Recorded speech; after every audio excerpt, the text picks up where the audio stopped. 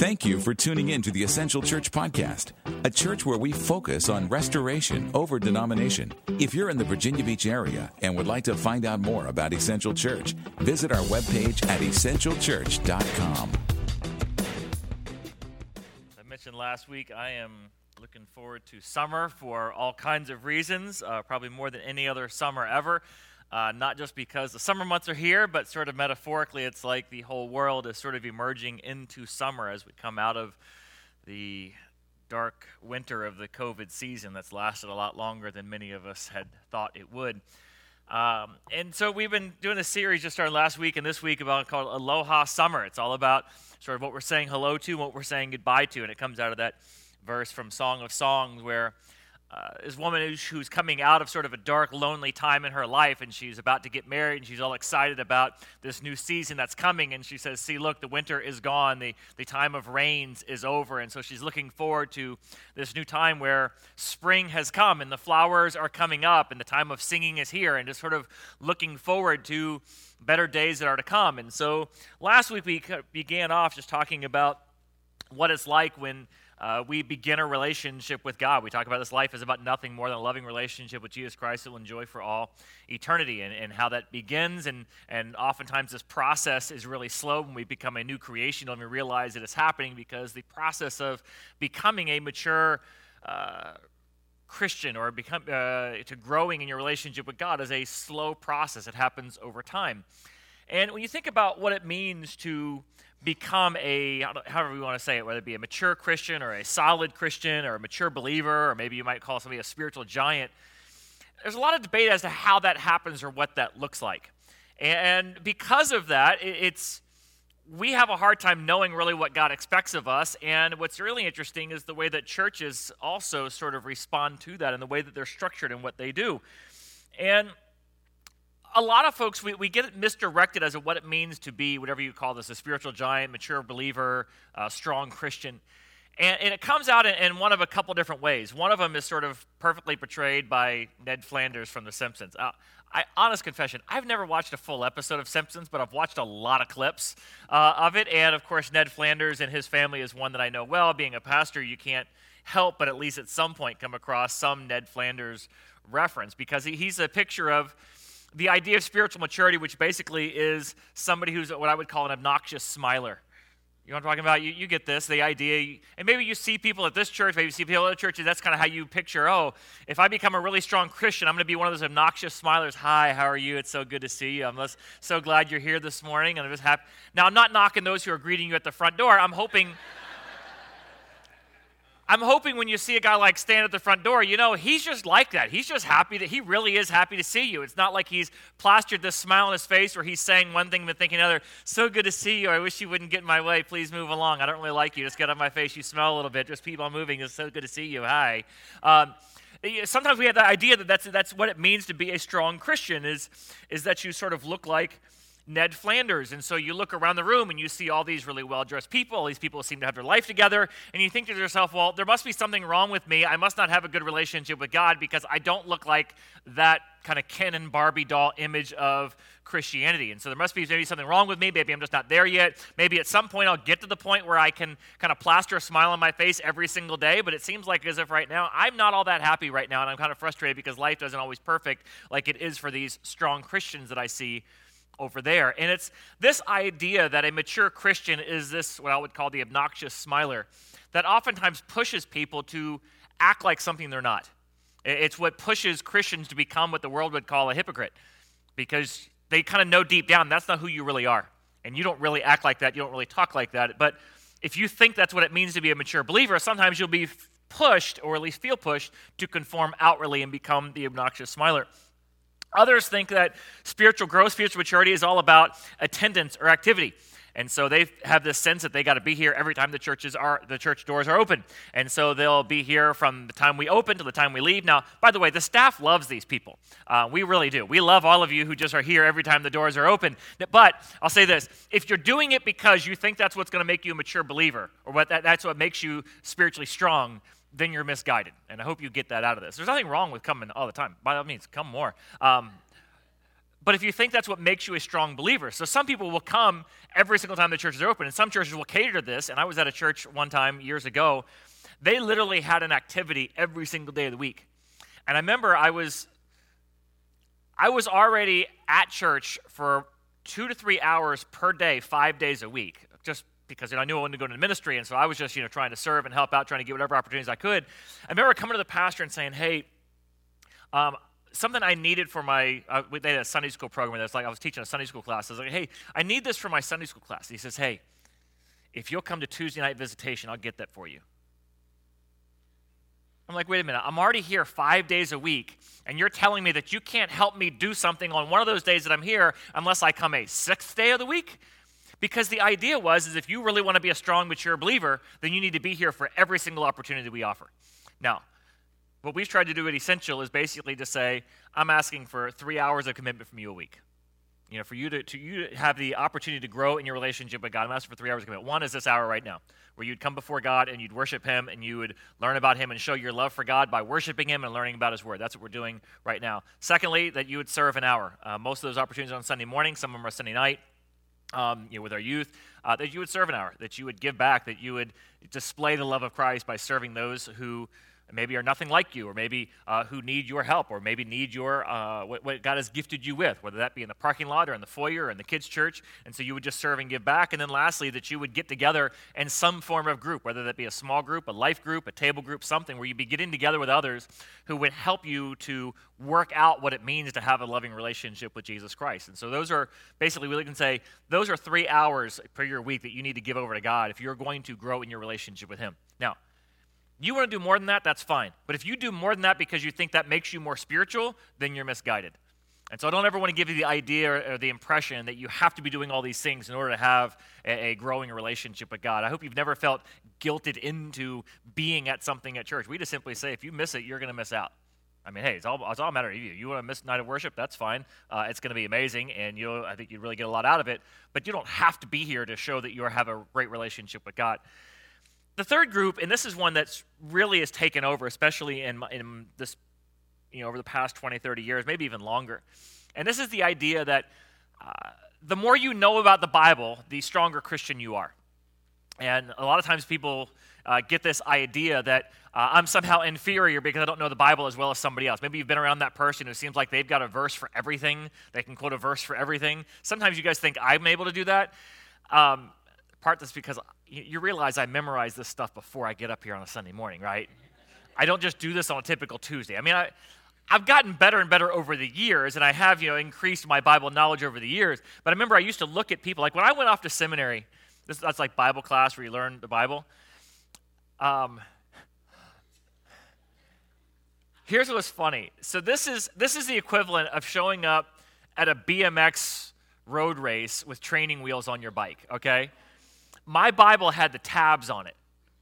So you kids in the digital age have no idea what I'm talking about, because to find any book of the Bible, you just open it up and you type in John and it pops up.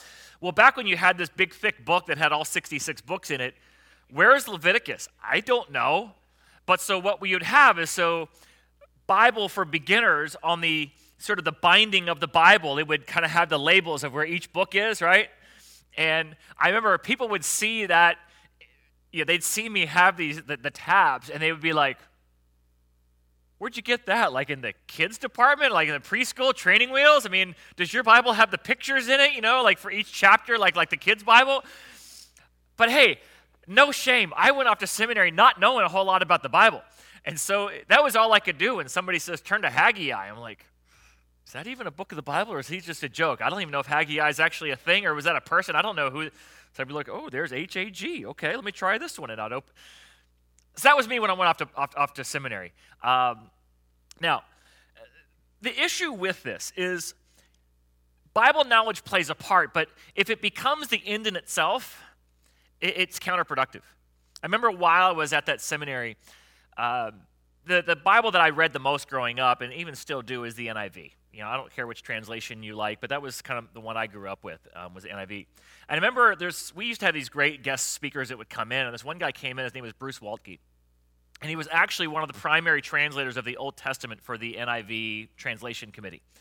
And I'm sitting here like looking at this guy like, my goodness. And he's like talking about these passages in the Old Testament about the discussions they would have about how to translate these Hebrew words into English as we know them. I'm just like mind blown by this whole thing. And it's like, this is like a sports superstar for somebody who's really nerdy like me when it comes to Bible stuff. Okay, that's kind of who I'm looking at. I'm like in awe of this guy. But I'll never forget what he said.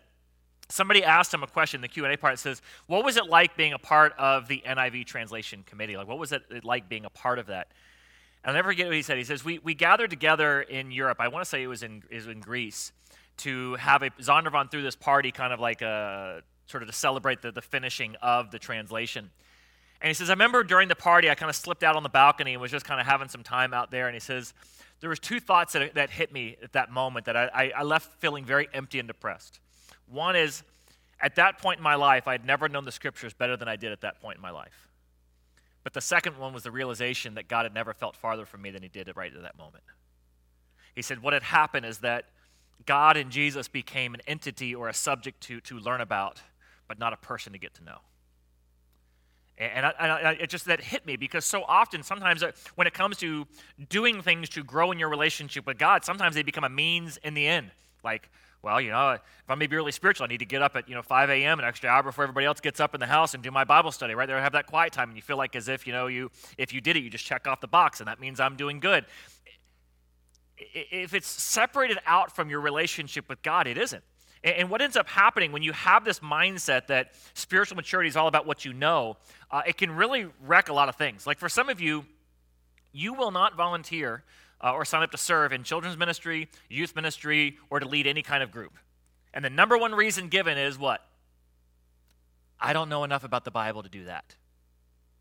See, that's because you've equated spiritual growth, being a spiritual giant or a mature Christian, all with having a lot of Bible knowledge. Now, just a little news flash, by the way. Debbie is absolutely amazing when it comes to our kids' church. She actually sorts through all the curriculum and gives you very easy bite-sized pieces to just read and just be able to get up and share it with the kids. And by the way, if you ever want to really learn the Bible, start teaching it. Serious. Do you learn more when you sit in a class or when you teach the class? When you teach it. Because there's this sense that there's an obligation. I've got to be able to communicate this, and so you'll be able to read to understand so you can communicate it to somebody else. Just begin. Just sign up just to be a part of kids ministry or even youth ministry or small groups. You realize most of our small group curriculum is on a DVD? Like the Bible knowledge it takes is for you to insert DVD or plug in the computer thing. We can walk you through the instructions and hit play. And then afterwards lead a discussion and say something like, so what did you think about that? Or most of the time there's questions right there.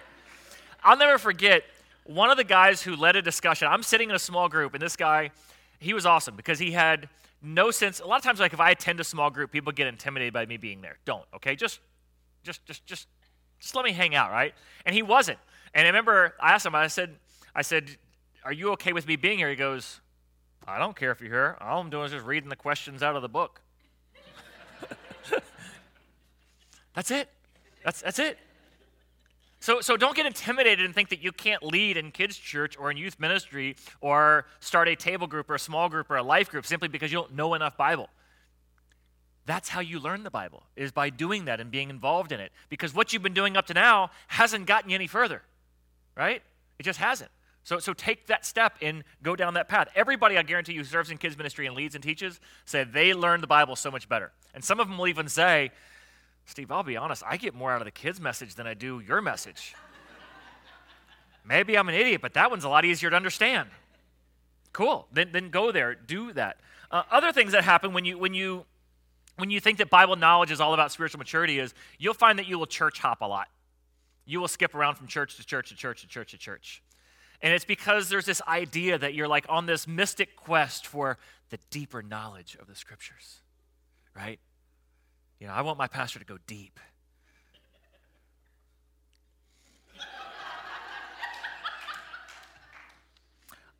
I'm going to first go to Mark Twain. Mark Twain, he has just a way of sort of, comically sort of putting things into perspective. He said it this way. He said, I'm not troubled in the Bible by the things I don't understand. I'm troubled by the things I do understand and am not able to do. Just let that sink in for a little bit. Before you go searching for the deep, are you doing what it is that you figured out? Are you doing what it is that you've learned? Somebody else made this comment to me. They were bragging about their church and their pastor, and I just sit and smile. And I don't mean to take it personally, but it's sort of like, well, my pastor, and I know you. But they said, some pastors' sermons are nothing more than junk food and baby food.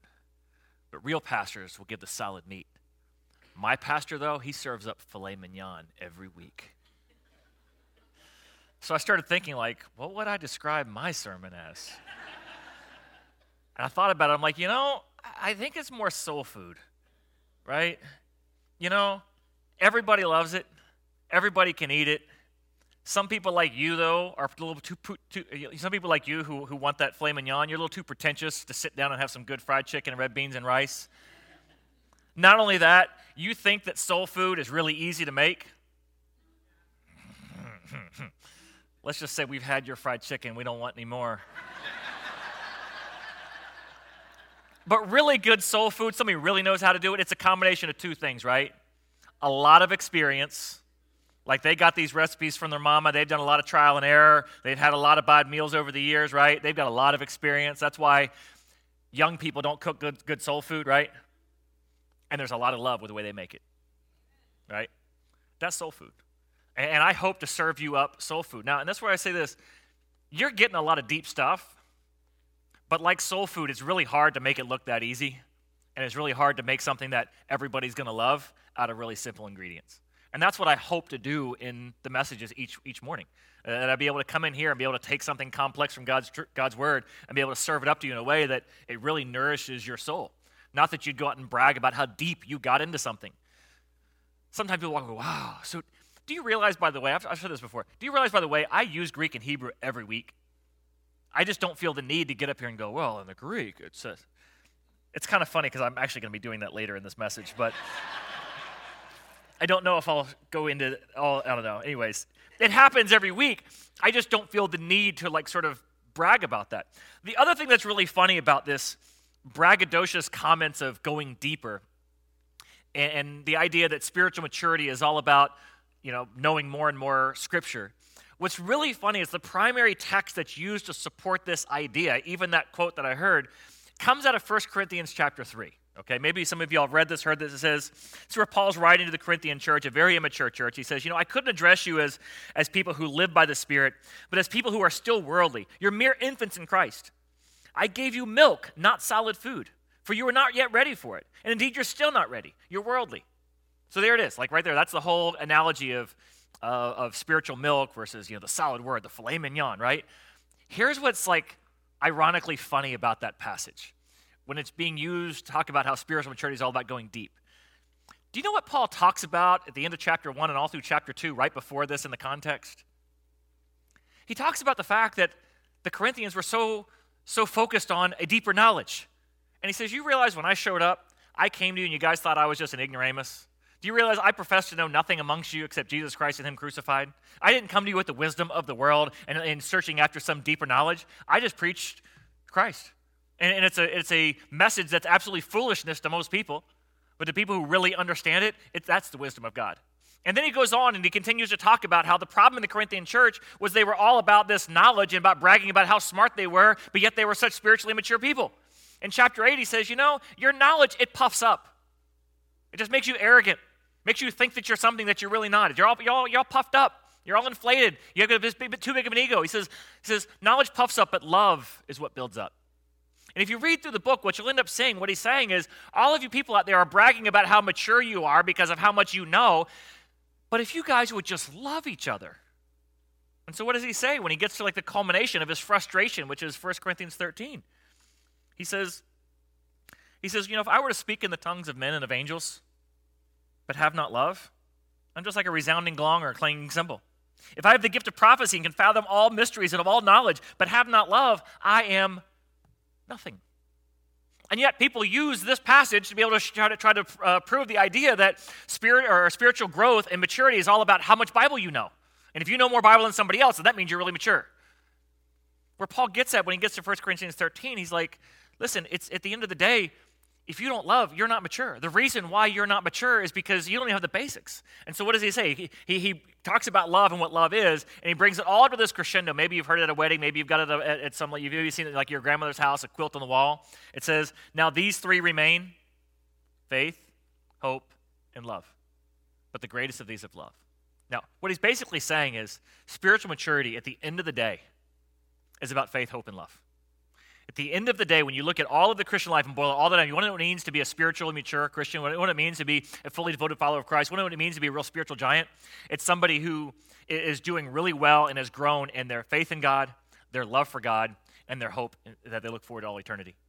But he looks at the Corinthians church, he says, you guys are so mature, let's just begin with the most basic of all of them, and that is love. That's what he's saying. He's like, these three things are like, if you boil it all down, this is what really matters.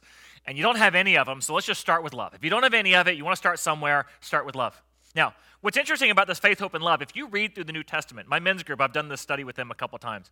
If you read through the New Testament, when Paul, that's the guy who wrote most of the New Testament, he writes these letters to churches. If you look in the opening chapter of what he writes to Romans, Corinthians, Galatians, Ephesians, Philippians, Colossians, all those books, you'll notice faith, hope, and love appear in every single one of them. And he evaluates the church and how they're doing as far as their maturity goes based on their faith, hope, and love. So, for instance, a very mature church like the Thessalonian church, he writes them this. He says, we remember before God and our Father your work produced by faith, your labor prompted by love, and your endurance inspired by the hope we have in our Lord Jesus Christ. Right there. That's a mature church. He says a very similar thing over to the Colossian church.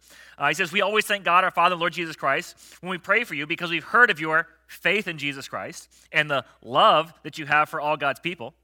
And the faith and love, where do these come from? They spring from the hope you have stored up in you for heaven, about which you've already heard the true message of the gospel that's come to you.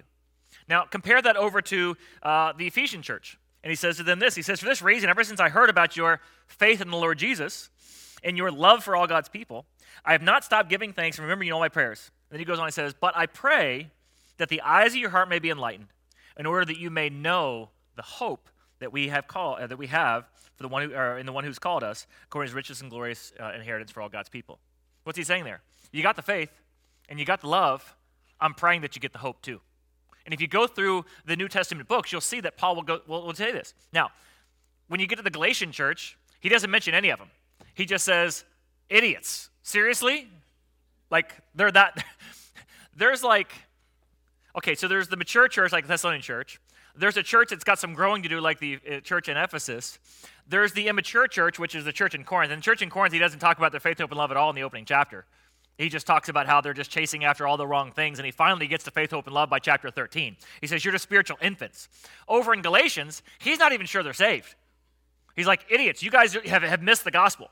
As a matter of fact, if you look in the opening chapter of 1 Corinthians, he says this. He doesn't say, I thank my God for your faith, hope, or love. He just says, I thank God because of the grace he's given you. What's he saying? I'm thankful that you realize that Jesus Christ died for your sins and gave you grace. And then he goes on, he says, but I really wish you'd grow up. That's sort of a summary of 1 Corinthians. However, the Galatian church, he looks at them, they don't even have the gospel right. They've messed up the gospel. They don't even understand what it means to have a loving relationship with Jesus Christ. They think it's all about earning stuff and works, and they're going back into Jewish laws and other stuff. And he looks at me and goes, idiots, how did you guys mess up the gospel? Who told you this ridiculous idea? And so if you look through the Bible, you'll see, how do you evaluate somebody's maturity and their growth in their relationship with God? You look at their measure of faith, hope, and love. And so just kind of in our time together this morning, I just kind of want to look at that and what that means. And by going back to that the passage out of Thessalonians where he says, we remember before our God and Father, your work produced by faith, your labor prompted by love, and your endurance inspired by the hope in our Lord Jesus Christ. All right, so he says your work produced by faith. This is kind of similar. If you look over in James chapter 2, around verse 12, he has this discussion about what faith is. And so often our English language betrays us because we don't translate the word faith very well into English. Because we would say, I have faith, but we would say, I believe in God. And it doesn't really make good grammatical sense to say, I faith in God.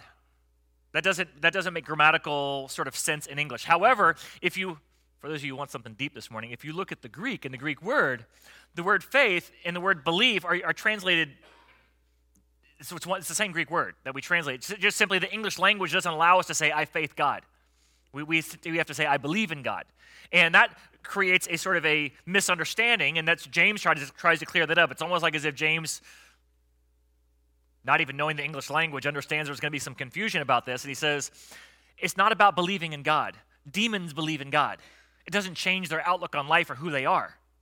And so often you see people, they think that believing in God is simply about, well, yeah, I believe there's a God. Yeah, okay. I guess that means I'm saved. No. Demons have the same faith that you're talking about. He says actual faith. He says faith without action is dead. It's not actual faith. The kind of faith that leads to a sort of a relationship with God is where you trust God enough that you will do what he says. And if you think about that in your relationship with people, what you do based on your trust in them is an outflow of that relationship. In other words, the more you trust somebody, the more you trust that they have their best interest in mind and they know what they're talking about, the more you'll do what they're encouraging you to do. So a friend of mine was doing some home renovations, and Pastor Chris and I, we've done a lot of them over the years, okay? A lot. We've renovated multiple houses, built houses from scratch. I mean, there's very few things in a house that he and I can't do. And so we came over to help this guy and said, hey, listen, when you do this, do this and do this and do this. And he was kind of like, oh, yeah, I know what I'm doing. It's like, you ever done this before? No. All right. And so we just, in a very loving way, we just kind of go, you sure you're going to do that? All right, man, it's your place. I'm just going to tell you, this is what I would do if I were you. And then we'd walk outside and we'd laugh because we'd watch him not do it. And over time, though, he made enough mistakes and made enough phone calls and watched us work enough where eventually he's like, hey, what do you think I ought to do with this? You see, because eventually he began to trust we had his best interest in mind and we knew what we were talking about. The problem a lot of us have with God is we think we know more than God does. We don't trust that he has our best interest in mind. And so we spiritually, very immaturely, look at the scripture, and we somehow think that, I wrote this down because I thought this was funny, we somehow think that your opinion matters when it comes to what the Bible says. Like, I know God says it's a sin, but here's what I think. A sign of spiritual maturity is thinking your opinion matters in light of what God's truth says. Everywhere else, it seems like as if you feel like your opinion matters. Well, this is my house. I know what I'm doing. This is kind of the way I want it to look. Well, this is what I'm going to need to be able to get this done. Okay, go for it. Take a hammer. Destroy the whole house if you want. Just demo's fun. You know how quick demo is? You can demolish a house in a day. Better yet, a 2-year-old with a hammer can demolish your house in a day, right? How long does it take to rebuild? See, an idiot thinks they're making really good progress because they did all their demo in one day. Somebody wise realizes it's going to take months for you to fix all those things. That's why one of my rules of home renovation is one project at a time, one room at a time. Anybody learn that lesson the hard way? You got your bathroom torn up, your kitchen torn up. Pretty soon you realize, oh my goodness, I don't have a single running sink in the house. Yeah, follow those rules, right? Spiritual maturity is where you look at the scripture and say, well, I don't see anything wrong with it. Like your opinion matters. You know what God, when God confronts Paul thinks he's out doing the right thing early on and, whatnot. And when God first confronts Paul over in Acts chapter 26, he talks about this. And Jesus asks him this question. He says, Paul, how long will you continue to kick against the goads? Now, we're not farmers. We don't really understand that. A goad is basically, picture like a cattle prod, picture like a pointy stick that you would use to herd animals to where they need to go. And so what God often does through life circumstances and whatnot, he's pushing you in the direction you need to go. But what happens if you kick against a sharp object? It really hurts, doesn't it?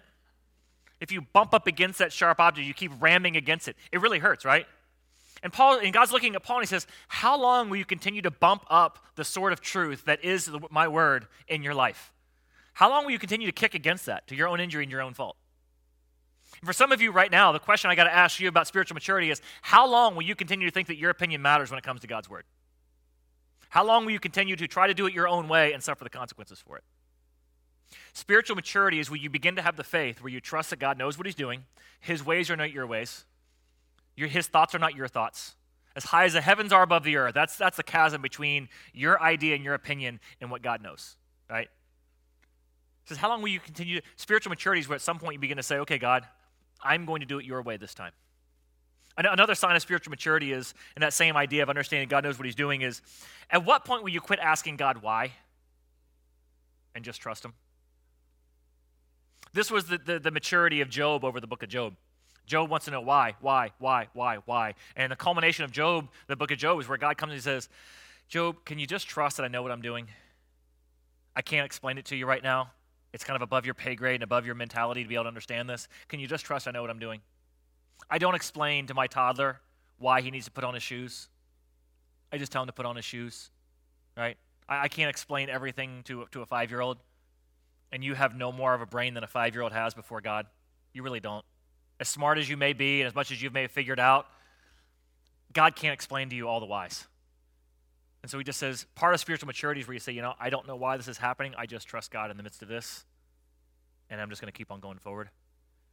And so much of my life and maturing in God is just getting to the point where I just quit asking the why question, and I just accept that God is, and I trust that he knows what's best, and I follow after him wherever he goes. And so this work that's produced by your faith, it's what you do based on your relationship with God, what you do on the fact that you trust God with what he says to do in the direction he's leading you. That's what your work, what you end up doing. But then he says, and your labor prompted by love. And so you have these two words. One is work by faith and labor by love. And they almost seem like they're synonyms, like as if he's just sort of bringing out a different, same word. It's actually a different word in the Greek. That's why I thought it was kind of funny. I knocked on using Greek. But this word really talks more about the effort that you're expending. Because this word labor, it's a word that sort of talks about the agony or the pain that's associated with something. We even use the words, it was a labor of love, right? And typically when you make that response, we goes, oh my goodness, how long did it take you to do this? How much did this cost you? Why would anybody spend that kind of time and that kind of money and that kind of effort to do something like this? And you say, oh, it was a labor of love. In other words, if you were going to, if you think I'm going to punch a clock to do a job like this, ain't going to happen. You couldn't hire somebody to do a job like I've done because they just wouldn't put forth the effort. But when you're doing a labor that's prompted by love, it's all about the effort that is put into it. And so what God's saying here is that when somebody has a loving relationship with God that will last for all eternity, their effort, what they put into something changes. So, like for instance, a spiritually immature person will ask the question, what's the minimum God requires? And maybe some of you all have seen employees like that. What's the minimum you're requiring of me before you'll fire me? What's the minimum you'll require of me before I get written up? What's the least I can do and still get paid? Don't you love those employees? God feels the same way about your relationship with him when you act like that.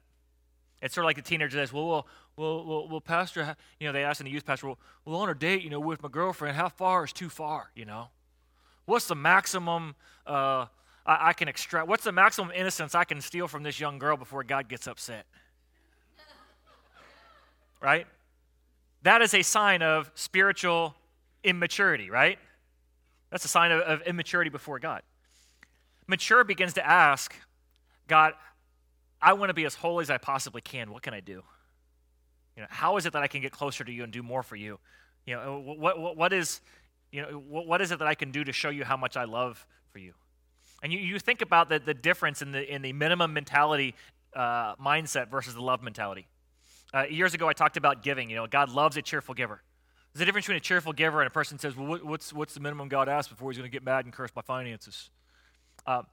We talked about the motivations for giving. Base motivation to do anything is guilt. You've been guilted into doing stuff, right? That's like the most base motivation. Well, I don't want to feel like I'm a horrible person. Don't want to feel like I'm a bad Christian, so I guess I'll give. I guess I'll serve, I don't know. You talked about serving earlier, and, well, okay, I guess I'll do it because everybody else is doing it. Okay, I'll do it just so. That's guilt. Very bad motivation. Second motivation that many people think is a sign of spiritual maturity is where you do it out of obligation. Well, this is what God requires, so I will do it. I will check off the box.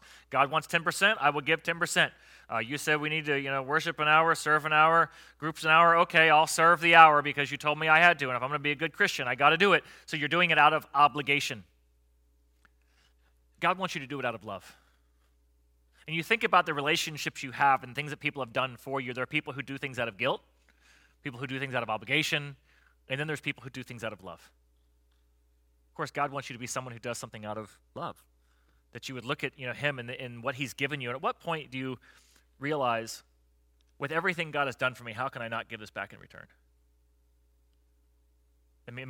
How do you ever repay God? You ever had somebody do something for you that was so amazing, that was so out of the ordinary, that was so grace-filled, that was something you could not possibly have done for yourself, and you look at this person, you have this sense of, how could I ever repay you for what you've done? You ever have that moment? That's the kind of relationship that God wants to cultivate between you and me, or between him and you, where you get to this point where you say, God, with everything you've done for me, how could I ever possibly thank you for what you've done? And you're so overwhelmed and overfilled with the love of God in your heart, you just can't wait to do it. And that's why when Jesus is talking about, in this last days, when you come before me and you stand before this great throne, he says, there'll be people who come before me who serve those who are in prisons and help people who were hungry and in need and did all of these things, and they gave and they served of their time. They did all these things. And he says, when you did any of these things for the least of these, he says, you did it for me. You are serving them out of your love for me. And I saw that, and I got that. And the more mature you are, the more things you'll do out of your love for God, not out of any obligation or sense of guilt. And so he says your work that was fueled by your faith, your labor prompted by love. And then lastly, he says your endurance inspired by the hope in our Lord Jesus Christ. Remember my last semester of college, I was graduating early, so I was going to be graduating in December, and which meant that the fall semester is just 4 months. And do you know how hard it is to find somebody who will lease you an apartment for 4 months? Even in a college town? I mean, it is nearly impossible. I searched everywhere. I finally found this gem of a place, smelled of cats and mildew, and was conveniently located right next to a freight railroad track. In other words, I found an apartment owner who was as desperate to get his place leased as I was to find a 4-month lease. And so I was able to get a 4-month lease. And people, when they heard where I was living in the place I was at, they're like, ugh, why are you living there? I'm like, I needed someplace for 4 months. But I kept saying this one thing. It's just 4 months, man. I can live anywhere for 4 months, right? Some of you who've been through some things in the military kind of have that same thing. Like, hey, I can do anything for after doing that, I can do anything for 2 months, 3 months, 4 months, whatever. You sort of get this, and the idea was basically this. I know this apartment's not my forever home. Right? It's not. It's 4 months, right? It's 4 months. It's a means to an end. And 4 months from now, I'll be living somewhere else, somewhere better. I'll be able to get to move on with my life. I was at Florida State. I was finishing that up. I was really looking forward to going to seminary and kind of getting on with the life that I knew God was calling me to. And so I was like, it's 4 months. It's no big deal. I just, be here and then I'll be out. In other words, my perspective on the fact that this was a temporary thing fueled my ability to endure, which wasn't the best of situations. Your perspective on what your future outlook is will change your ability to endure your present circumstance. Now, so often you hear this phrase that people say, because there's 2 ways people live. They'll say this, well, life's too short to fill in the blank. Life's too short to put up with negative people, man. Life's too short to stay in this relationship. Life's too short to spend my life at a dead-end job. Life's too short to be anything but happy. Right? That's the idea that, hey, you only got so long, so don't waste it by wasting it around these people or doing these kind of things. And that's the mentality that basically says, life is short, live for yourself. That's one mentality. The other one that changes to an eternal perspective says, life is short, live for eternity. I mean, think about it. You just have a very small window of time. And what you do in this life matters for all eternity. When I pulled this rope out years ago, I said we need to leave this in here because I'm going to be using this for the rest of the time because this is a biblical principle through and through. I talked about how this rope sort of represents all of eternity, and if this rope is all of eternity, like this sliver right here is your life, right? Like this is like your childhood, this green part right here, this is like where you're growing up. This blue part's your career, whatever you're doing in life, whether it be a homemaker or doing something in the military or a job, whatever. Then the red's kind of what everybody's living for. And that's retirement. My golden years, man, they're going to be great. Life's too short to spend all this time with this, right? As people say. The eternal perspective says, life is too short not to be living for all this. And it changes what your ability to endure is in life. So he says, when I look at the life of the people in the church in Thessalonica, they're able to endure a lot of things other people wouldn't be able to endure. Why? Because they have this eternal perspective on life. One of my life mottos is live for the blessing. Live for the blessing. Now, blessings don't happen in immediacy. Blessings follow a life of obedience.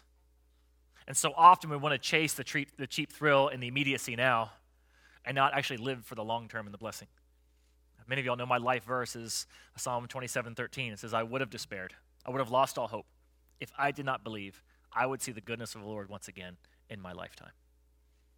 And I'll tell you this, if I don't see it in my lifetime, I'm okay with that. I fully trust it's coming in the next. If you go back, the very first sermon that's on our website is from Hebrews chapter 12, where he talks about how it says, there were some people, their life wasn't quite so fortunate. Faith didn't seem to pay off in this life. But he says this phrase, he says, their hope was in a better resurrection. A mature Christian is the person who begins to have this perspective. This life is about nothing more than a loving relationship with Jesus Christ that I will enjoy for all eternity. If this life is about he who dies with the most toys wins, you won't endure anything. You'll bail. One of the questions of maturity is, when I was in college, I said I could do anything for 4 months. What's your timetable for God? God, I remember there was a season I went through a very difficult time. I looked at God, I said, God, I can give you 2 years on this. It's hard, it's difficult, I want out, but I'll give you 2 years on this. A little bit later in life, I told God, I said, I'm going to make a 1-year commitment, and every year I'll ask you if you still want me here. And so I was like, okay, God, I'll do this for the next year. And then the next year I'm willing to re-up, but you got to make sure, I got to hear from you for sure this is where you want me kind of thing. So I've had these timetables over time. I finally gotten to the point where I fully understand how short life is, and it's just whatever. However long, it's okay.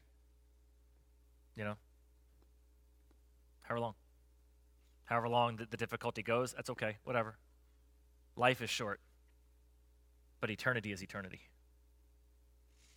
And so as you think about where you're at in your own relationship with God and Christian maturity, it's not a matter of how much you know. It's about what is your faith moving you to do? How obedient is your faith to God making you? How much do you wrestle with what the scriptures say and that you agree or disagree or think your opinion matters before God and his word? How much time do you spend on asking God why instead of just following after where God says then take the next step and just trusting him along the way? What's your work ethic when it comes to your relationship with God and the things that God's called you to do? Is it a labor that's prompted by love? Is it a labor of love? Or is it out of some mix of guilt and obligation or trying to impress somebody around you?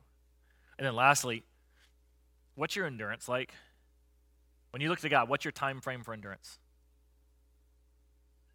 God, if I have to suffer and deal with this for the next blank, I'm okay, but beyond that, I'm out. What's your timetable for him? The greater you grow in your relationship with God in maturity, the longer that becomes. Even if all my life is nothing more than just a sort of like the cat that God gets to kick whenever he's frustrated. You ever felt like that? If that's my role, that's okay. If it's like that discouragement poster that says, at some point the thought occurs to you, maybe your life's purpose is to serve as an example of what not to do for others. If that's it, that's okay, God. That's okay. Peter looks to Jesus at the end of the book of John and he says, hey, how's this all going to play out? And Jesus is like, well, it's not going to be so good for you. You're going to end up getting crucified just like me. You know what he says? He points to his buddy John. He goes, okay, as long as it's the same for him too. If everybody's getting the life is hard and life is difficult plan, I'm okay with doing it. But if I'm the only person who's got to suffer and have a hard life, I'm out unless everybody gets it. And Jesus looks at me and says, one day, Peter, you'll mature to the point where you'll be okay with anything. And that's my hope and prayer for you, is that you'll get to the point of maturity where there's a work that comes out of your faith and a labor out of your love and a hope that produces that kind of endurance. We join with me to close in prayer. Father, at the end of the day, The only way we're going to know where we truly are before you is to take an honest self-examination of our life.